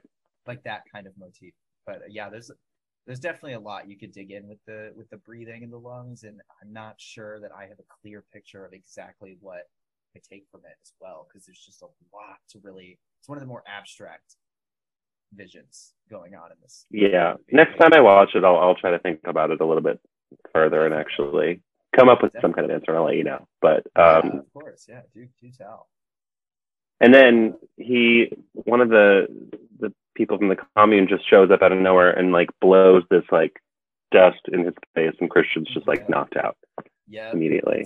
Gets him with another drug, opiate, steroid, tranquilizer, whatever. But yeah, they get him good.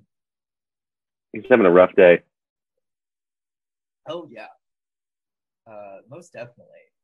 And then we do a nice fade to black shot of Danny in the middle of that like sun platform, who's now the May Queen, and she's just adorned in flowers. Flowers on the runway. She almost looks like just a slug of flowers. It's amazing. It's so good. It's even on her body because it's nuts. And she's sitting in this throne, and you can tell this woman is like broken by the look of her completely. face. Yeah. But literally head to toe in flowers. The only visible skin is her face and a little bit of her neck. Yeah, and then we're kind of told that they have, is it 7 or 9 human sacrifices? I think it's 9. I think it's one of it. Yeah, I think it's 9. Because it's like 2 village people, the British couple, the 2 maybe it's 7, but it might be. But either way. Yeah, she's basically like the I don't know what her name is or what her role is, but she's kind of like one of the elders who has been leading all of the ceremonies. She She's was kind the of one just sat like, down with Christian and was like, "You're gonna impregnate this woman?" yeah. And she's basically just like, okay, as is tradition, like the May Queen gets to choose the final sacrifice. And she's like, and Christian's also fully paralyzed at this point. Like he can like Oh no, he definitely understand what's, yeah, he can understand what's happening around him and he can like still see, but he can't speak or move. Mm-hmm. And she's It's like, rough. okay, It's a so rough you get to decision. pick. Yeah, she's like, do you want to, she's like, do you want the last sacrifice to be Christian or do you want it to be this other person from the commune who, you know, would be willing to sacrifice himself? It's like, it's her choice. And it's just like, they just like close up on her face. And like, everyone knows. It's like, oh, this is like the moment when she just decides, like, Yep. fuck this guy. This is who I am now. I am the May Queen.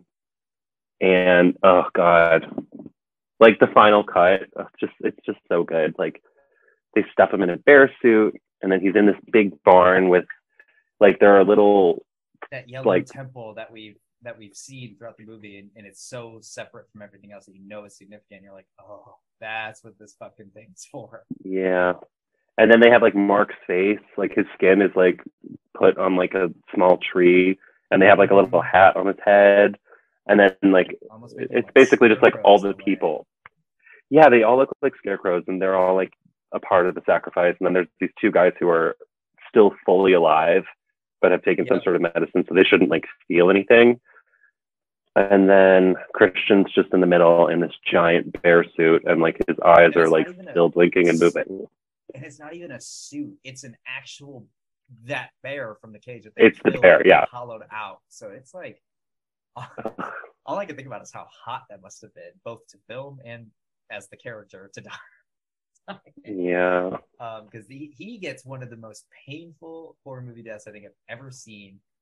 Because after everyone is properly placed according to that legend that we saw earlier about like skinning the fool and the ceremony and everything, everyone's placed in this barn, and 3 volunteers of the cult commune religion society thing set it ablaze, and we watch as the entire thing, including Christian and the bear suit, just ablaze.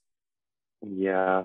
And then the 2 guys from the commune who like sacrifice themselves are just like screaming in pain, and then everyone in the commune can hear them, and they're all just like running around screaming, and like Danny joins in. Yeah, and it's just like, oh, she's like found her people. And then it's it's just it's so brilliant. It's just like, yeah, she has nothing left. Like, why the fuck not? Like, yeah, she feels empowered here, and she quite literally has nothing to return to. So, I mean, I think she found her own, as dark and twisted as it is. And another little touch too is that Maya in this crowd, and now she's wearing like red lipstick and everything. She's a woman now. Yeah. And Danny sees all these people reacting to what she's seeing and reacting to, and the final shot of this movie is just a nice clip of her cutting a smile overlaid with the burning building. It's so good.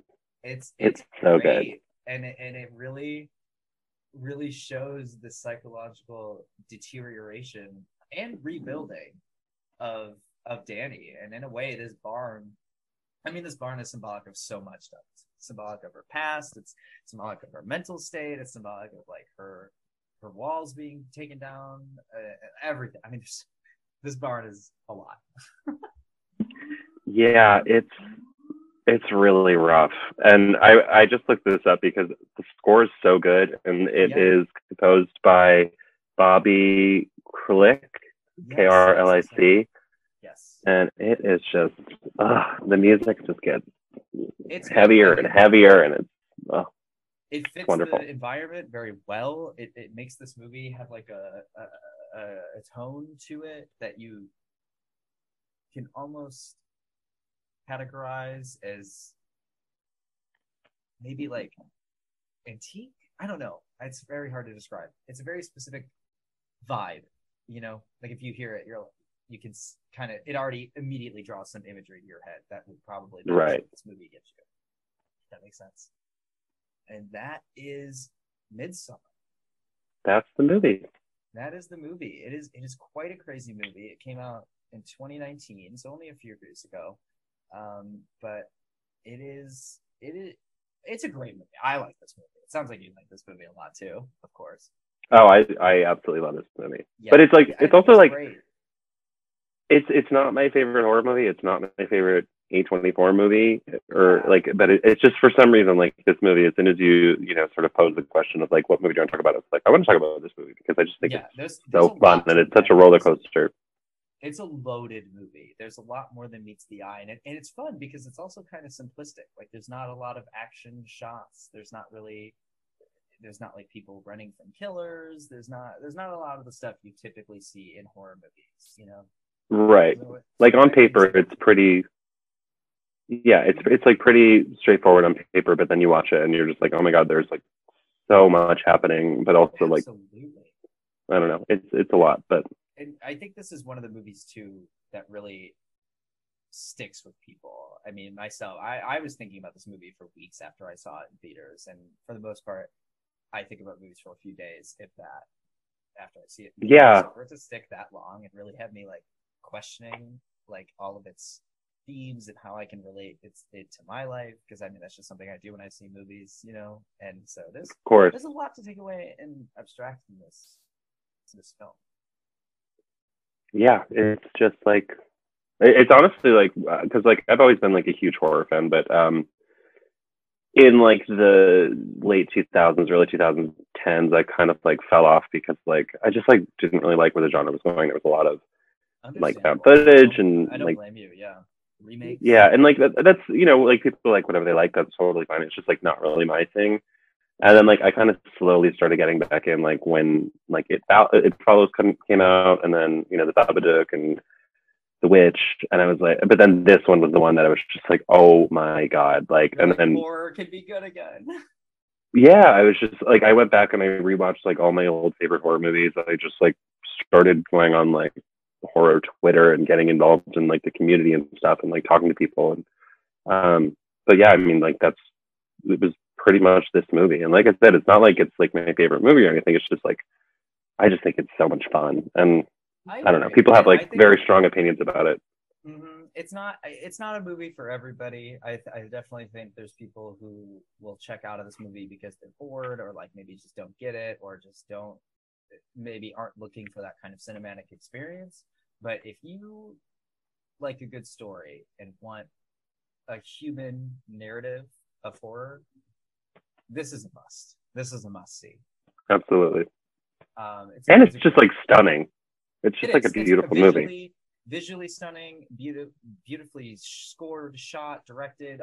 All these hidden details just make it like that much more of a bonus. Like I think at one point in the forest, like the way the trees are patterned resemble like the sister's dead face or something. Yeah. So like just little things like that kind of subconsciously get you in the bends of this story. It's a great movie. I'm really glad we were able to talk about it. Yeah.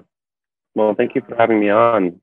Yeah, thanks for joining. I'm gllat we Absolutely did this. This is a great movie that definitely has a lot to crack open, and I'm sure we could have went on and on, but this was a great discussion. Thank you so much for joining me, Tom. Of course, thanks for having me. Yeah, in the event that any of my listeners want to get more of you or learn more about you, where can they find you? So I'm on Twitter at Gale, Gale, Calamezzo, Callamezzel. Love it. Well, thank you so much. And of course, as you all know, I'm Queen Cream, or Evan if you're feeling nasty. Thanks for joining on this episode of Debate of the Dead. We will see you next time.